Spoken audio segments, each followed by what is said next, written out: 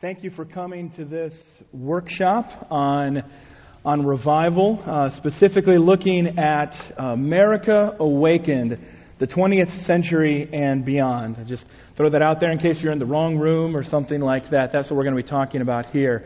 My name is Colin Hansen. I serve as the editorial director of the Gospel Coalition. That means that I'm responsible for whatever you see on our website, tgc.org, and oversee a staff of editors around the country and around the world trying to produce daily gospel-centered interviews and videos and podcasts and especially articles. Encourage you to check it out and kind of follow through on how we especially carry out the Reformation focus, the discipleship focus of what it means to be centered on the gospel of Jesus Christ. So, I also, Leon's referred a couple times to a book that I wrote with John Woodbridge, who's a research professor of church history at Trinity Evangelical Divinity School. It's called A God-Sized Vision, Revival Stories That Stretch and Stir. I know you can pick it up back there because I just grabbed this copy. Don't tell them that I didn't pay for it, but I promise I'll put it back. Essentially what I'm going to try to do in this talk is give you a hint of what we write about a lot more in that book and can cover in much more time than we have this afternoon. Essentially, we've Dr. Carson and Leonce have done a good job of setting up a couple of the major emphases of the Bible on revival. My job is to try to help you to see this from a historical perspective, to share a few stories, especially related to the United States and California in particular, to help open your eyes to what God can do. And I have one major focus that I want you to be thinking about here. I find that so often we are separated by some kind of mental ditch between the past, as if things were always better in the past and getting worse, or always easier for Christians in different times and different places, and that we can't somehow see those same things that happened in the past, or somehow our era is fundamentally different from that, as if people back then were just dumber, as if they were more gullible, as if the culture was just an easy place to be a Christian.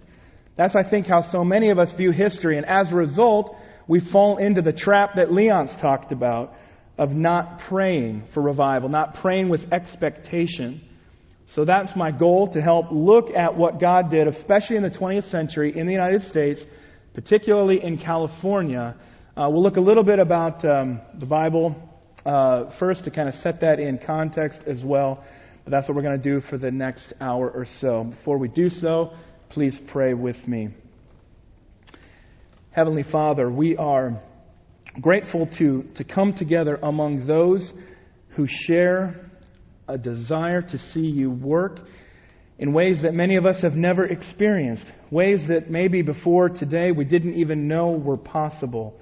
Lord, open our eyes to your word, open our hearts to you, that we might receive what you would have for us, what you have planned for us. And Lord, we ask that as you stir our hearts and minds, that we would again see you work in unexpected, gracious ways. Lord, come among us now, we pray in Jesus' name. Amen. Seeing is believing, or I'll believe it when I see it. These are extremely common phrases, household phrases in our culture today, because we live in a show-me society. It's really not that much different in the United States. If you live in Missouri, the show-me state, or Chicago or New York, where I lived for most of my adult life, or in Alabama, where I live now, or in the Bay Area today. We live in a show-me society. Prove yourself. Don't take anyone's word for it. This is just common sense, right? That's how we avoid investing in our friends, cousins, buddies, can't-miss startup project. I'll believe it when I see it. This, of course, is the foundation for many wonderful things in our society, not just avoiding scams. This is the foundation of our scientific method, that which is observable and repeatable. This is what it helps us to understand more about God's world, His creation, and discover how He has ordained things. This is what allows us to alleviate much of the suffering in the world and brought great advances to our society. Indeed, it's how we can gather here together today. But as you know full well, this has a corresponding downside. A downside of naturalism. An assumption that if I don't see it, then it can't be possible. If it doesn't happen in front of my face, then I'm immediately skeptical of it. This is part of how we get into that ditch I just talked about. This is obviously a significant problem for Christianity, or for that matter, any other religion, or for that matter, history itself. Have you seen, for example, thinking as Christians here, have you seen a flood that covers the whole earth? Have you seen a donkey speak? Have you seen a man raised from the dead? These are just a handful of the, to our society, preposterous things that the Bible tells you to believe. Like Dr. Carson said, not just with a kind of faith, a kind of assumption, but that these are real historical events. For that matter, have you ever seen Christians sharing everything in common, as Acts 2 says that they did? You can see then, if seeing is believing, as Christians, we have no hope. We have no hope if the only thing we can trust is that which we perceive by the senses. Because after all, Jesus has not returned. He promised He would. He hasn't yet returned. Think with me back in Christian history. How would you have felt if you were living in that era thinking, Jesus, you said you would return. And yet, look, the emperors kill Christians for the fun of it, for sport in the Colosseum of Rome. How about a time, think with me back to the Reformation. Think of me of a time when the church launched wars against other religions, wars that were paid for by lucrative indulgences that guaranteed salvation. Whereas God, during the Middle Ages, during the Crusades, during the era of the indulgences that built St. Peter's Basilica in Rome. How about if you were living at a time, Jesus, you haven't come back, and yet Christians are being burned alive for so much as suggesting that Christians ought to be able to read the Bible for themselves in a language they comprehend. How about that time of the Reformation in England? You can see then, it's not just a matter of disbelieving what we don't see, but what we actually see also tempts us to despair. It tempts us to despair. How can we believe in such a time? How different, though, Jesus says, are the eyes of faith. Not a faith outside of history, but a faith that believes these things. Well, the bad things we know have happened, but the good things, Jesus being raised from the dead, chief among them, are also true.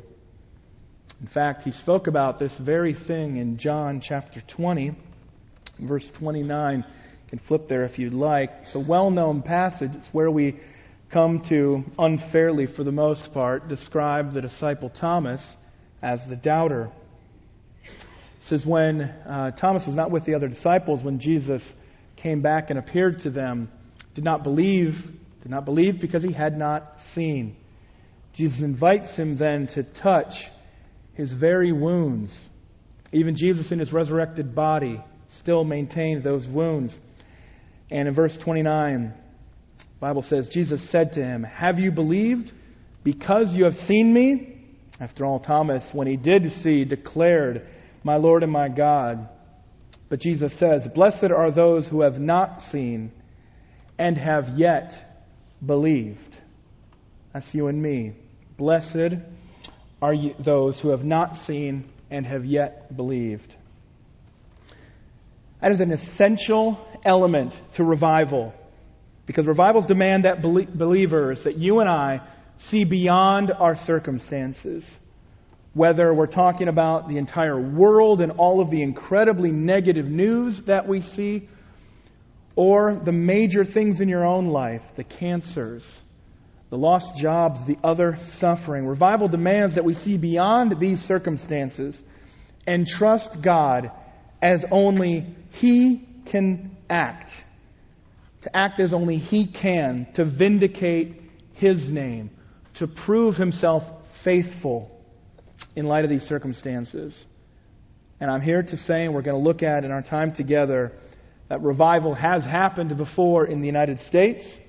It's happened before in California, and it can happen here in the Bay Area. First, let's look at a few examples of what this looks like in Scripture. So there are 4 keys that I want to share from Scripture. We're going to kind of fly through these, so you might not have a chance to look up each one of these, but 4 elements of revival that we see in Scripture. Hopefully some of this will at least be consistent with what you've heard so far, and you'll continue to hear this afternoon in subsequent talks. I'm trying to make these some memorable points as well. First key to revival, according to Scripture, is that we must remember. That's the foundational point of my entire talk today, and that's consequently where we start. I'm drawing this from Joshua 24. Okay, so Joshua 24 coming at the end of this Old Testament book. Maybe you're familiar with it.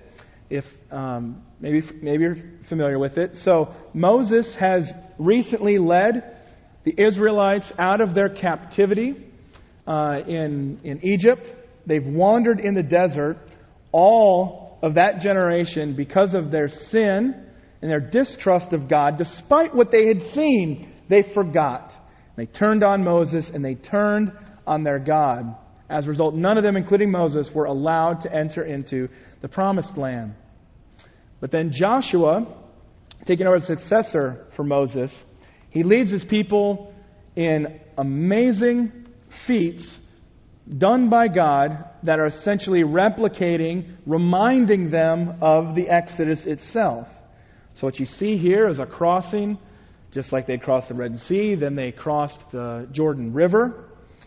Just like God had cleared away those chariots that had chased them, they marched around the walls of Jericho and they fell. Joshua 24 is where the Israelites gather together to remind each other what God has done, to remember collectively what God had done in their covenant renewal at Shechem. I encourage you to read that for yourself. The essential key there is before they can go back before God and say, God, come be in our midst. We consecrate, we give ourselves, we dedicate ourselves to you. They have to remember who He is by remembering what He's done. So the first key element of revival that we're going to look at and focus on, especially today, is remembering what God has done. The second key element to revival is to rejoice. After all, remembering God's work and remembering who He is naturally leads to rejoicing. The passage I've identified for this point is 2 Samuel chapter 6. We're moving ahead in redemptive history to the time of King David. King David had opportunity many times to remember God's faithfulness to him, delivering him from the hands of his adversary, Saul. In this case, in 2 Samuel 6, we see David rejoicing because the ark has returned to Jerusalem. The Philistines had taken it away. Didn't go so well for them. You can read about that. They profaned God's name in their handling of the ark, and especially by their simple disbelief in the God of the ark, Yahweh. So in this case, after God has brought the ark back in a victory over the Philistines, David has opportunity to stand at the front of this procession and dance. He's rejoicing in the Lord's mighty works, which include, by the way, striking down Uzzah, who had touched the ark to try to steady it as it fell, which also shows, again, the utter holiness of God there. So the rejoicing, again, goes alongside this kind of reverent distance from God in some ways. Also, interestingly, as we see here in this rejoicing of David dancing as if no one were watching. You see his wife, Michal, Saul's daughter, furious at him, enraged at over this profane behavior on his part, at least from her perspective. When revival comes, when the remembrance has happened, when the rejoicing has happened, don't expect everyone to be happy about it. There will be some who do not rejoice with you, despite the fact that they profess belief in Christ. It's a key thing that happens again and again and again. Revival does not necessarily produce peace in the church. It may, but it may produce peace among those who are caught up in this work of the Holy Spirit, even as it then separates those who have rejected God in Christ, but you didn't know it before the revival. So you see there's remembering, there's rejoicing. Third point, there is also repentance. You don't have the rejoicing in God's grace unless the people have repented of their sins. They've turned away from their rebellion and they've turned to God for deliverance. An example here is 2 Chronicles 34. I won't go into the full story here. Essentially, again, we're moving forward in Jewish history. The kingdoms have divided, northern and southern, by this point. But things have gotten so bad, hence the need for revival, that there was a major discovery. This wasn't some kind of artifact. They were actually working on the temple under the leadership of King Josiah. And their discovery, it astounds me even now. They discovered the very book of the law. They discovered the Bible we hold in our hands. How you lose that, I do not know. Though, as Dr. Carson said, how many of our churches lose it by simply not ever reading it? Or you know what that's like personally. Well, when revival comes, I guarantee the Bible will be open to you in fresh and powerful ways. And one of the consequences will be repentance. When the Jews discovered this book of the law, they read it and said, "Oh my, that's not what we've been doing.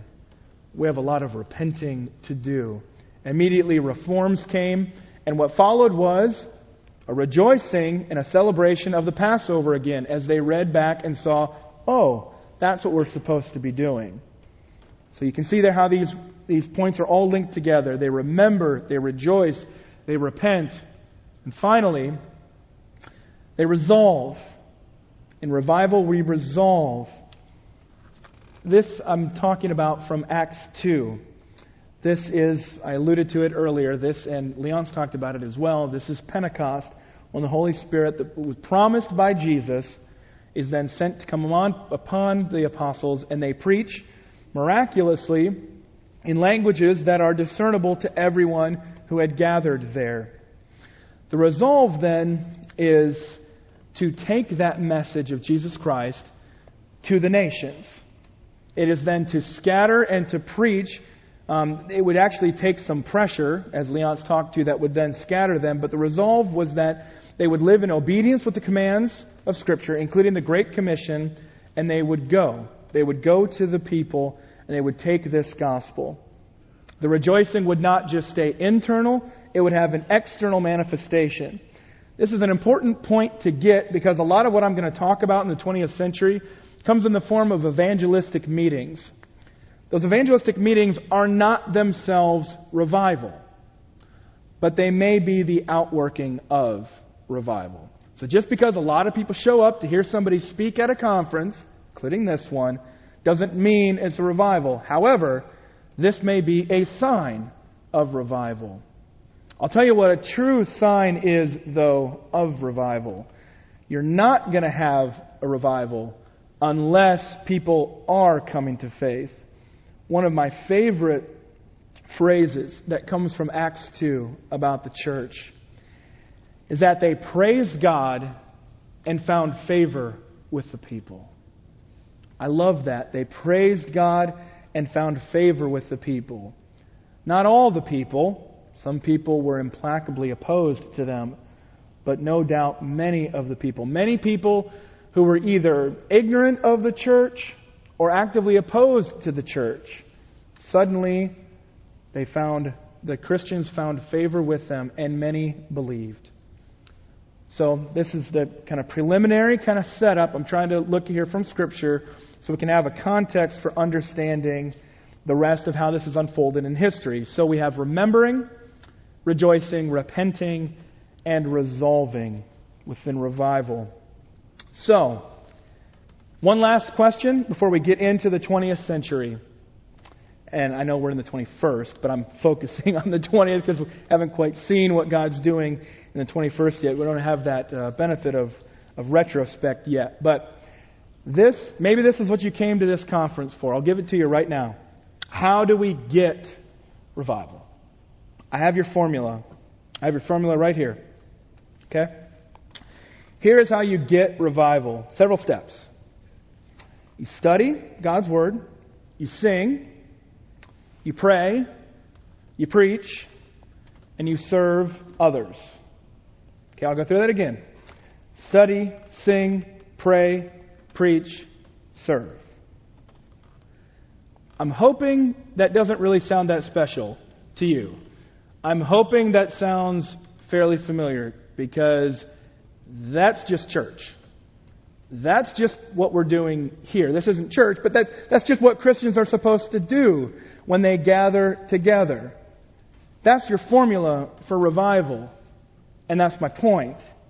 We do what Scripture commands us to do in obedience and thankfulness to God for what He's done for us in the ministry of Christ. His death, His resurrection, His ascension, His intercession, praying for us before the Father right now. Point is, in revival, we're doing the same things, but all of a sudden, God, for His own purposes, often unknown to us, grants extraordinary power. All of a sudden grants extraordinary power.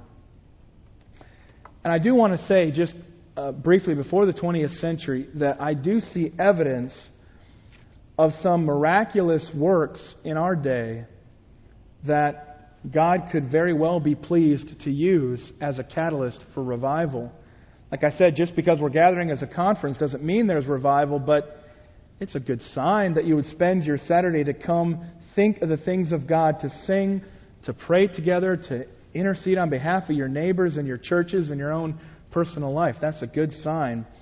In fact, Dr. Carson and a couple of our other leaders at TGC, Tim Keller and John Piper, recently recorded a video that we released at tgc.org talking about the incredible numbers of young people today who seem to be serious about the things of God, serious about God's mission, willing to take that message to the ends of the earth. It's part of what Dr. Carson alluded about with David Platt's message at the Cross Conference, which was an event that was encouraging young people, especially college students, to be missionaries around the world. And so I don't take it lightly that people like these leaders who have been ministering faithfully for generations look around and say that they have more reason today to be encouraged about the state of the church than any other time. I want you to think about that. Even as your news feeds or your Twitter stream or whatever else might be more discouraging than ever, inside the church, God is doing special things that these trusted leaders have never seen before in their lives. That video on our site, very encouraging. Church planting, I know, is something that some of you in this very room are actively engaged in. I don't take that for granted either. It's not something that just naturally happens. It should naturally happen, but it takes a lot of sacrifice. It takes a lot of energy. It takes a willingness to fail. Well, there is amazing things like that happening. We heard about Leon's having planted his church just a few years ago. Justin Buzzard talking in a different workshop right now. Incredible stories of God's faithfulness working through church planting. That's a real encouraging sign in our own day. No doubt you're probably also familiar with the incredible growth of the church around the world. Scholars have been observing this for at least the last decade. But it's interesting that there's a magazine in the 20th century called it's still around today, called the Christian Century. It's actually a liberal publication. And the idea was this kind of liberal Protestantism would spread around the world. And this would be the Christian Century. As you know, it turned out to be the bloodiest century of all time in anything but Western civilization collapsing on itself in the world wars. But you know what actually happened? It was the greatest expansion of Christianity in world history. Not liberal Christianity, but right alongside that, around the world, tremendous growth in especially Africa and Asia, along with South America. And it's not inconsistent at all that that would go alongside death in many cases, including suffering by those very Christians. It goes hand in hand in Scripture and often goes hand in hand in our day. The final point that I think is tremendously encouraging, talking about again the 20th century and beyond, the communications technology that makes events like this possible. Just the promotional aspect of it with the work that I do at tgc.org. It's amazing to be able to coordinate with believers. 3 of our top red cities in the world are Sydney, London, and Singapore. Really encouraging. 3 out of our top 6, I think, cities alongside New York and Chicago and somewhere else that's not occurring to me right now. It's amazing that with relatively low cost, we can get this gospel message out in ways that are unprecedented.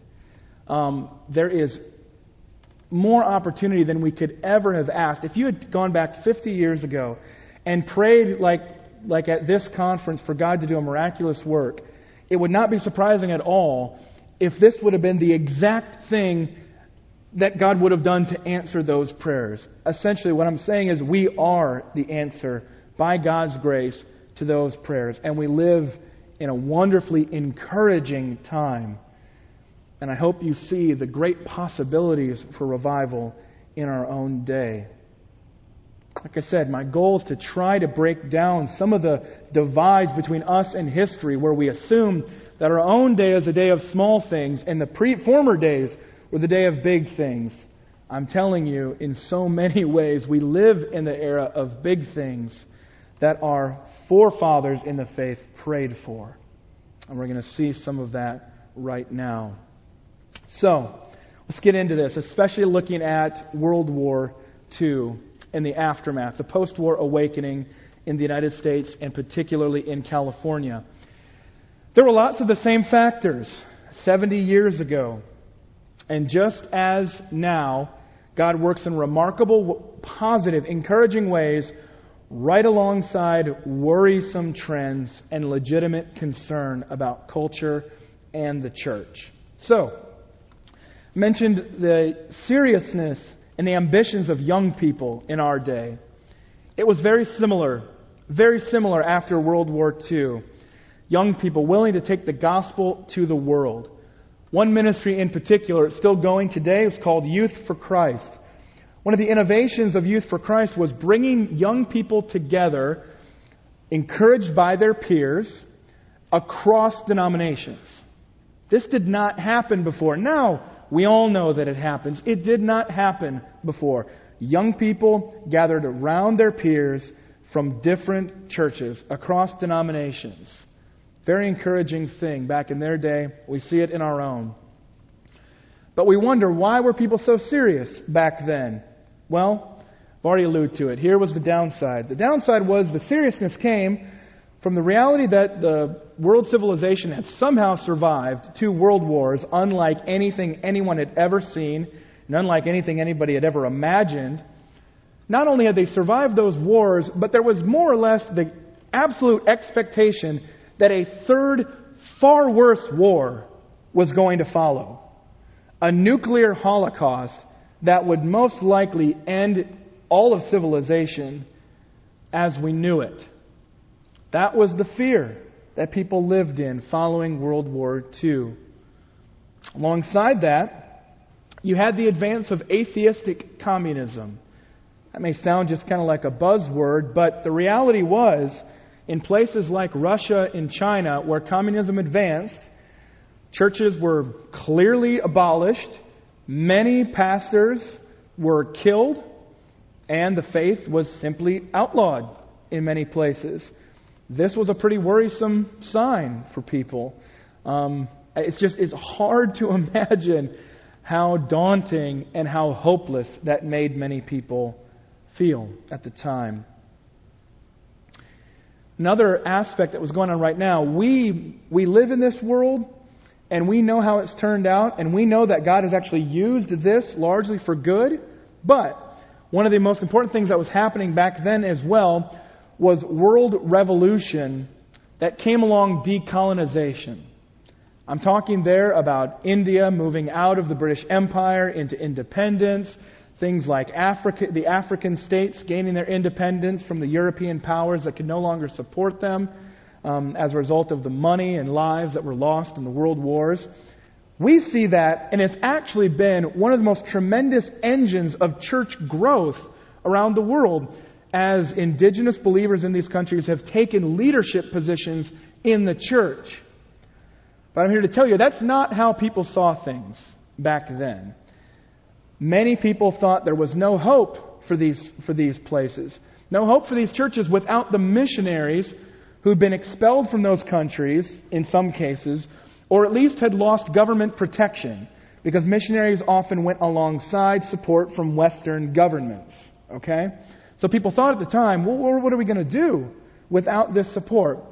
We look back now and we see, thanks be to God, that was the very growth and strengthening of the church in these areas.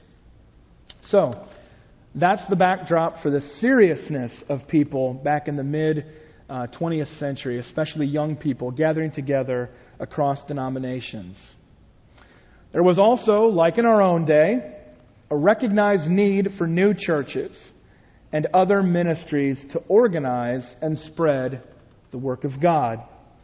A recognized need for new churches and other ministries for organization. We often look back on the 1940s and 50s as some kind of black and white, either glory era, depending on your politics, or nightmare scenario, again, depending on where you fall on that political spectrum. And the church, I think, often assumes that things were, again, much easier back in the 1940s and 50s. And I would agree to some extent that it was a glory era for the church. If you were a liberal Protestant or a Roman Catholic. If you were a liberal Protestant or Roman Catholic. But not if you're an evangelical Protestant. Not if you were a conservative Protestant. Because in the 1940s and 50s, you can go back and you can read the popular books of the time. A lot of emphasis on the ethics, the morals of religion, but not as much corresponding emphasis on the new birth and spiritual transformation. The new birth, of course, that Jesus talks about in John 3 to Nicodemus, responds and says, "This is all you need. You must be born again." That would become a very popular phrase in the United States, but not until 1976, when a candidate from Georgia running for president described himself that way, Jimmy Carter. At the time, again, lots of emphasis on religion making you a good person, a good, upstanding citizen, but not the kind of spiritual transformation that we're talking about at this conference. In fact, one scholar, a man by the name of J. Gresham Machen, said that Christianity had been largely replaced, even though it went by the same name, by an entirely different religion, a religion called liberalism. Again, I'm not talking here about politics or some political party or something like that. I'm talking about an entirely different religion without all that superstition. Stuff like the resurrection. Stuff like spiritual transformation. Machen had argued in the earlier part of the 20th century that Christianity had been replaced by this alternate religion of liberalism. Okay, so that's another factor. Recognized need for these new ministries because of the problems within the church. Another factor was Christianity exploding internationally, particularly in the Far East. I have in mind especially Korea and China. That was a major factor of what was going on in there. We're going to talk about Billy Graham in a little bit. Billy Graham's wife, Ruth, a tremendous woman, actually grew up in China. Her father, L. Nelson Bell, was a medical missionary there. As Leonce had talked about with the 1907 Pyongyang revival, Korea which that revival, he didn't mention that, but it's in the book. That revival would end up spread through Western missionaries, including a man by the name of Jonathan Goforth, to many regions of China as well. So this was a major factor of religion at the time, spreading in the Far East. However, again, what is the backdrop, historically speaking, of what's happening during that time? Well, we know we don't live in a world where there's one Korea. We live in a world where there's North and South Korea. And Pyongyang, where that revival took place, is one of the most horrific places on earth today as a result of that communist regime in North Korea. We also then know that communism took over in China, and one of the first things they did when they had the power to do so was expel all of the Western missionaries to get rid of that Christian influence. And as I've already alluded to, it was that very factor that produced the opposite of the intended effect of the communist leaders.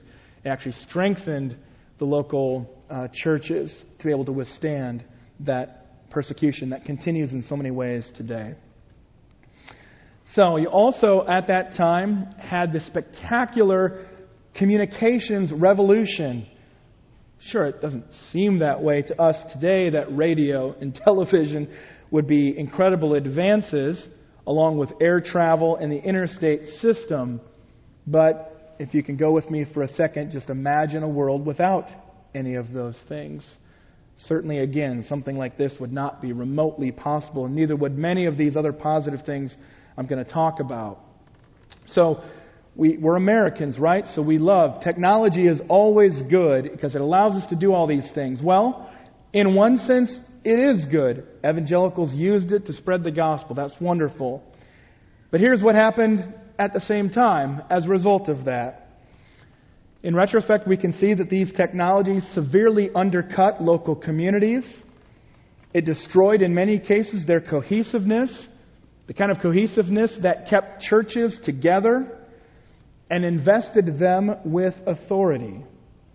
So communities, whether they be of immigrants or ethnic groups or whatnot, where the church was often central, these travel and communications technologies broke them up in so many ways that really undercut the leadership of the church.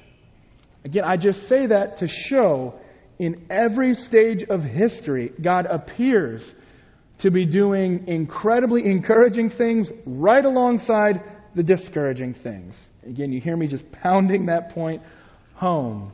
It was true back then and true now. I want you to be clear.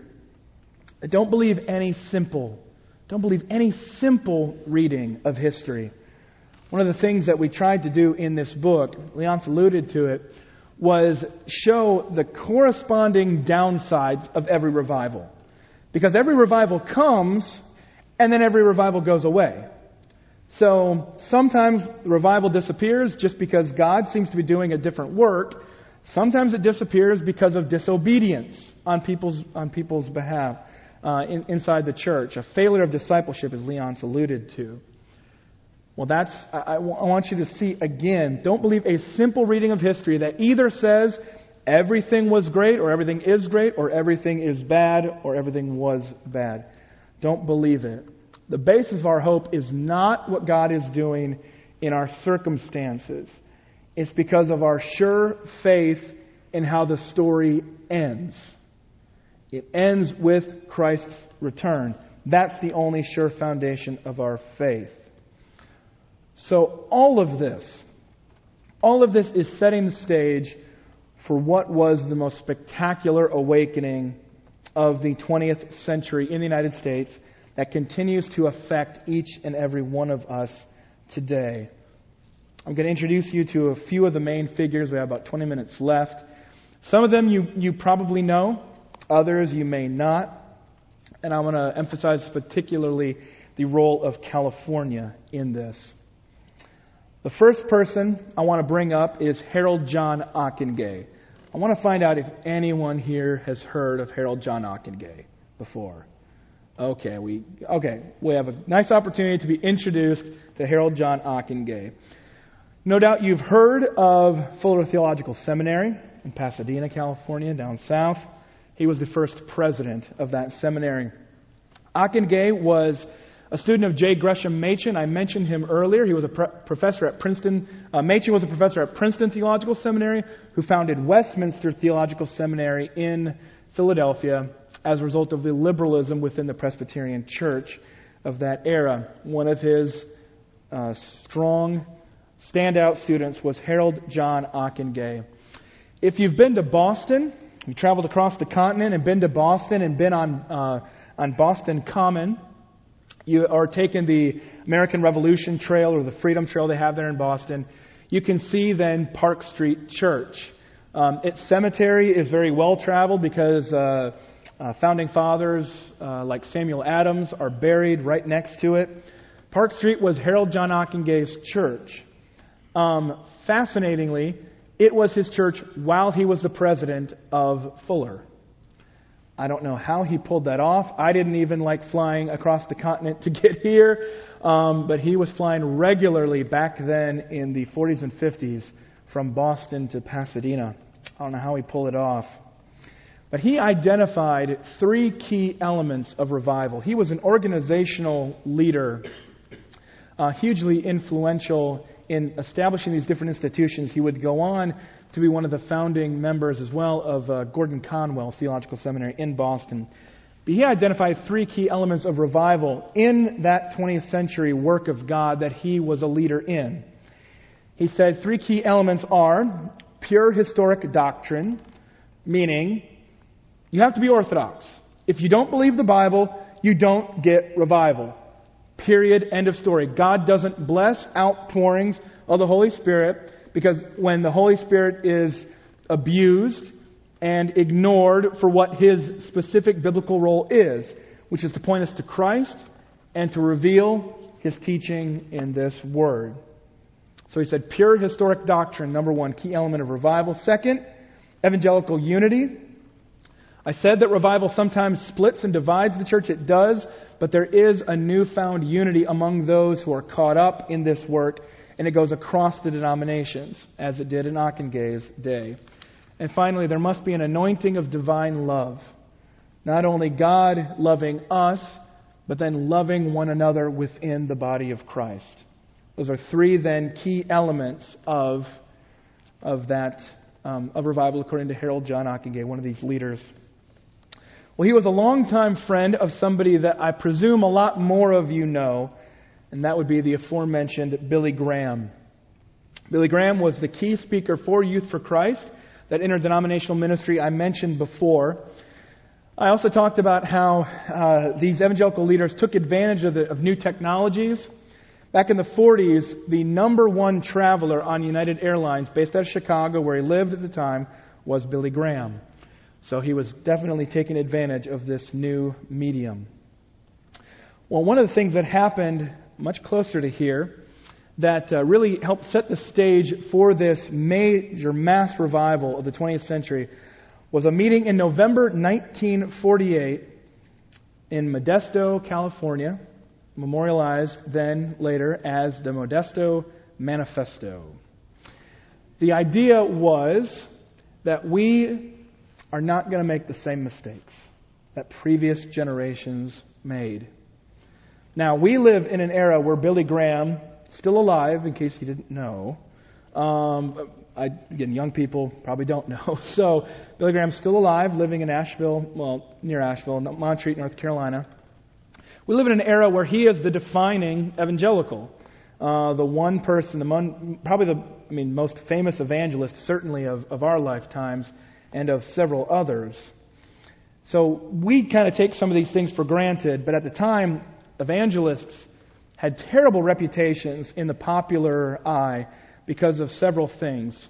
Well, these guys who gathered together in Modesto decided that they would, first of all, maintain financial integrity. And they would do so by setting their salaries. Here's what happened. Somebody would set up a revival, quote unquote, in the previous days. They'd set up a revival in a city. They'd get everybody under the big tent, and they would do a very emotional, pass-the-hat kind of appeal, and that would pay the revivalist's salary. So if the revivalist got a huge crowd, he makes a ton of money. you can see an inherent conflict of interest here for trying to teach God's Word when you're getting paid by how big your crowd is. As a result, a lot of people, just like in the Apostle Paul's day, who preached for the money, not because of what they believed.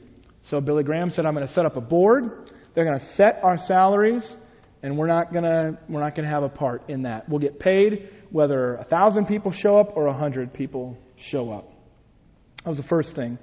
The second thing they vowed in Modesto was to avoid sexual temptation. Well, they didn't have quite as many of the distractions, I think, that we have today. Nevertheless, many evangelists and church leaders succumbed to temptation and were expelled from ministry as a result. So they made a rule. These men would meet together alone with a woman only if it were in public in certain kinds of settings. So, for example, they would not eat alone with a woman who was not their wives or travel together in a car. Now, I don't know how that comes across to you, whether that's practical, whether it's even wise. But here's the thing. They saw what was happening, and they vowed to do something about it for the sake of the gospel, for the sake of the integrity of the gospel.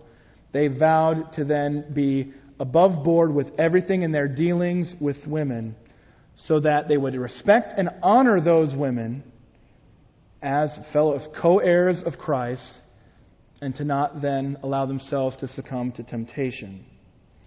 The next thing they decided to do was to work alongside local churches. Again, that may sound obvious. It wasn't obvious at the time. The thought was to come in and to compete.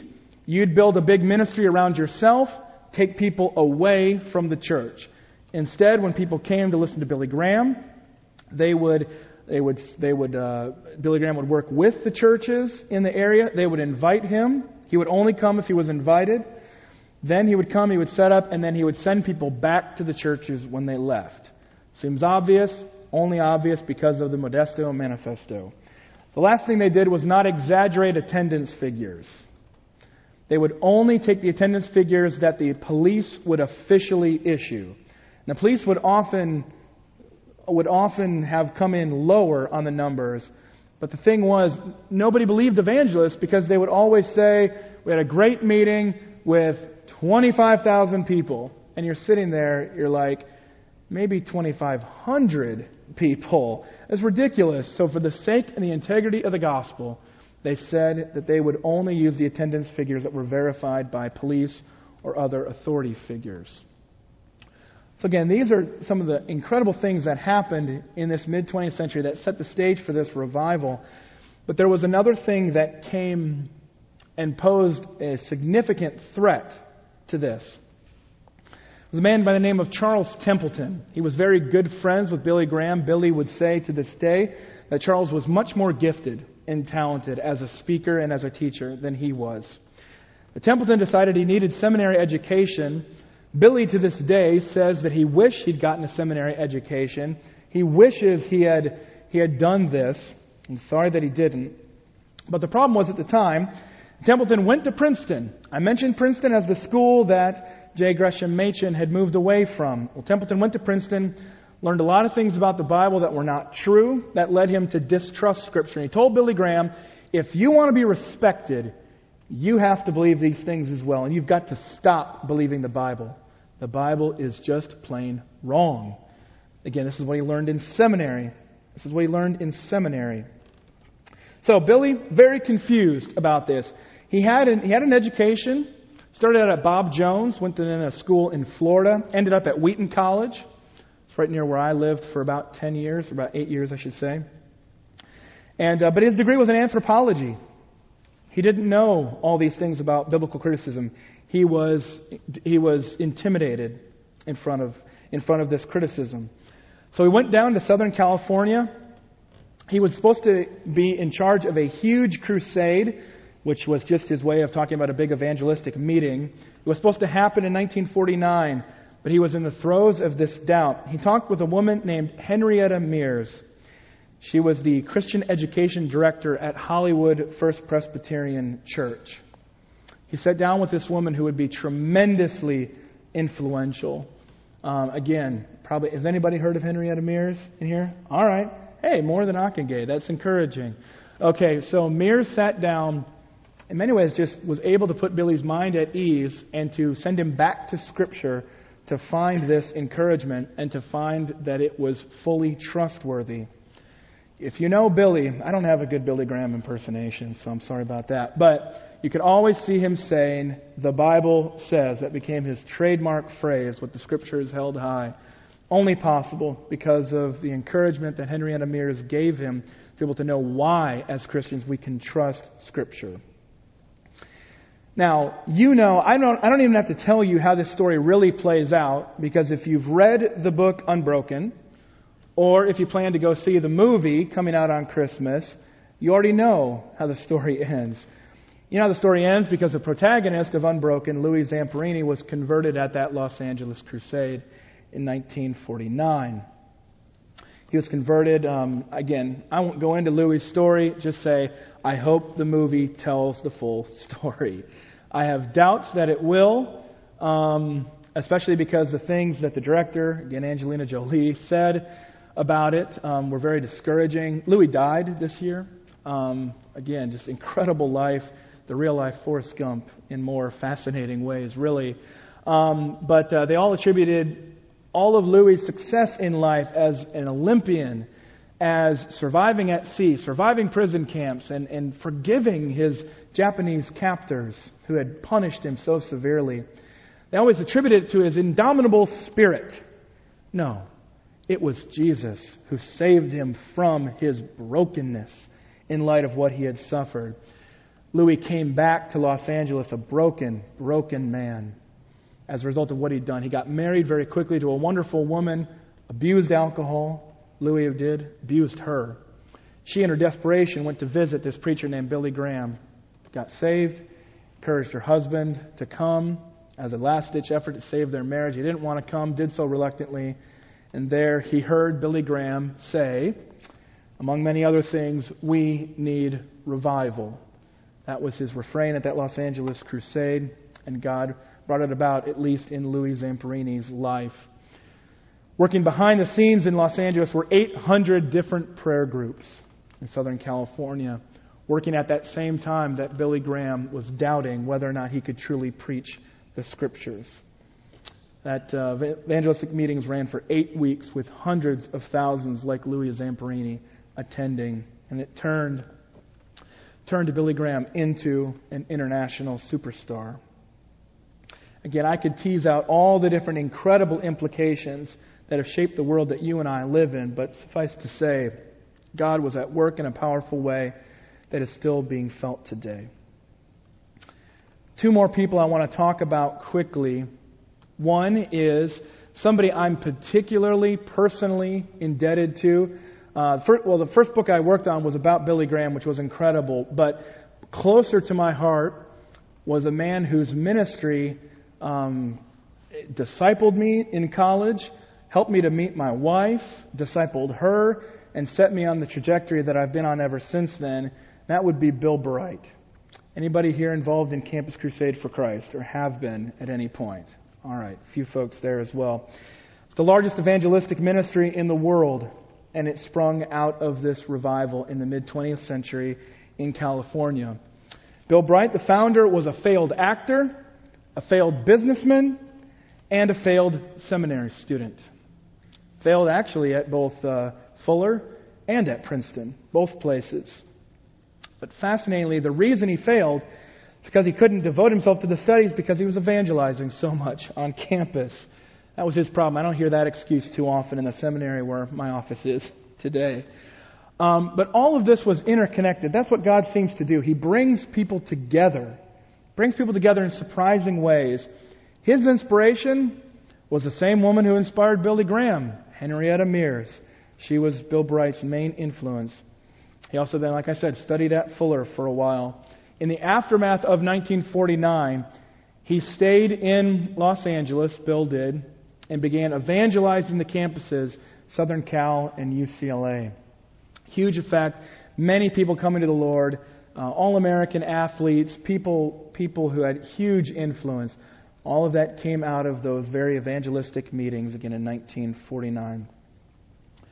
Last person I want to talk about then is Carl Henry.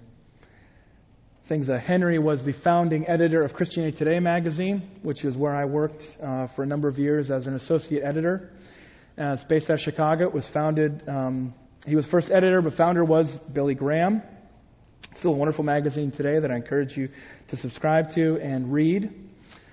I think what I love about Carl Henry and about all of these leaders is that they prayed, just like Leonce talked to us about. They prayed as if God would actually answer. Like they believed that God loved them as a father. And they believed with even stronger confidence that their heavenly Father would listen than they even believed in their earthly fathers giving them good gifts, just as Jesus told them to. They prayed that God actually wanted to save sinners. That it wasn't just something that we think is okay, but that this is the very thing God is about. He's done it for you. He's done it for me. And He wants to do it for others. And He wants to use us, revived, to do that. These were men and women who had the eyes of faith that Jesus commended to Thomas, and especially for those after Thomas, like you and me, who did not see and yet believe. Carl Henry was a founding faculty member of Fuller in Pasadena. He believed that God really can give us the spirit of the book of Acts, Acts chapter 2. And He could really give us a spirit of unity in love. He wrote something in 1947 that I try to reread on a regular basis. It's called The Uneasy Conscience of Modern Fundamentalism, a short treatise that was originally a talk. I want to read a section of it that's always inspired me and became in many ways the foundation of this talk. This is him urging Christians to outlive our neighbors in the gospel of Christ. This is what he says. The evangelical task primarily is the preaching of the gospel in the interest of individual regeneration, or new birth, by the supernatural grace of God, in such a way that divine redemption can be recognized as the best solution of our problems, and this is key, individual and social. Not just for you, but for you and your community. He then said, this produces within history, through the regenerative work of the Holy Spirit, a divine society that transcends national and international lines. The corporate testimony of believers in their purity of life should provide for the world an example of the divine dynamic to overcome evils in every realm. This is so important. This is the foundation of what I've been telling you about how we view history. The social problems of our day are much more complex than in apostolic times, but they do not, on that account, differ in principle. When the 20th century church begins to outlive its environment, as the first century church outreached its pagan neighbors, the modern mind, too, will stop casting about for other solutions. Again, an incredibly powerful influence on me. Again, urging us, we have the Holy Spirit among us to outlive our neighbors, to show them a different way. And even though our era is incredibly complex, it is not beyond the power of God. It is not beyond His power to awaken it and revive it and transform it as He has in the past, as He did in this incredible 20th century awakening. You and I live in what the theologians call the already time. The already time meaning the kingdom has come, Christ has come, and Christ is risen. What revival does is give us a glimpse of, again, what the theologians call the not yet of the kingdom. But we live with the sure promise that Jesus is coming again. Revival gives us that glimpse, a foretaste of it. I don't know why anyone wouldn't want that. We pray for that not only in eternity, but that we would have opportunity even now for God to break in among us. I'm going to pray to that end. Heavenly Father, thank You for giving us Your Son, giving us Your Word, and giving us these examples from history. Lord, help us to believe that you are the God who acts in space and time and today. That these things testified in your Scripture are true. Give us, Lord, the eyes of faith to believe that you are still resurrecting the dead. You are saving us, Jesus, from our sins and giving us new life. We pray for our friends, our family, our neighbors who do not yet believe. We pray, Lord, that you might use us as the catalyst for their coming to faith. Lord, make us humble, obedient servants, ever thankful for your grace. We pray, God, that you would give us the eyes of faith. In Jesus' name we ask. Amen.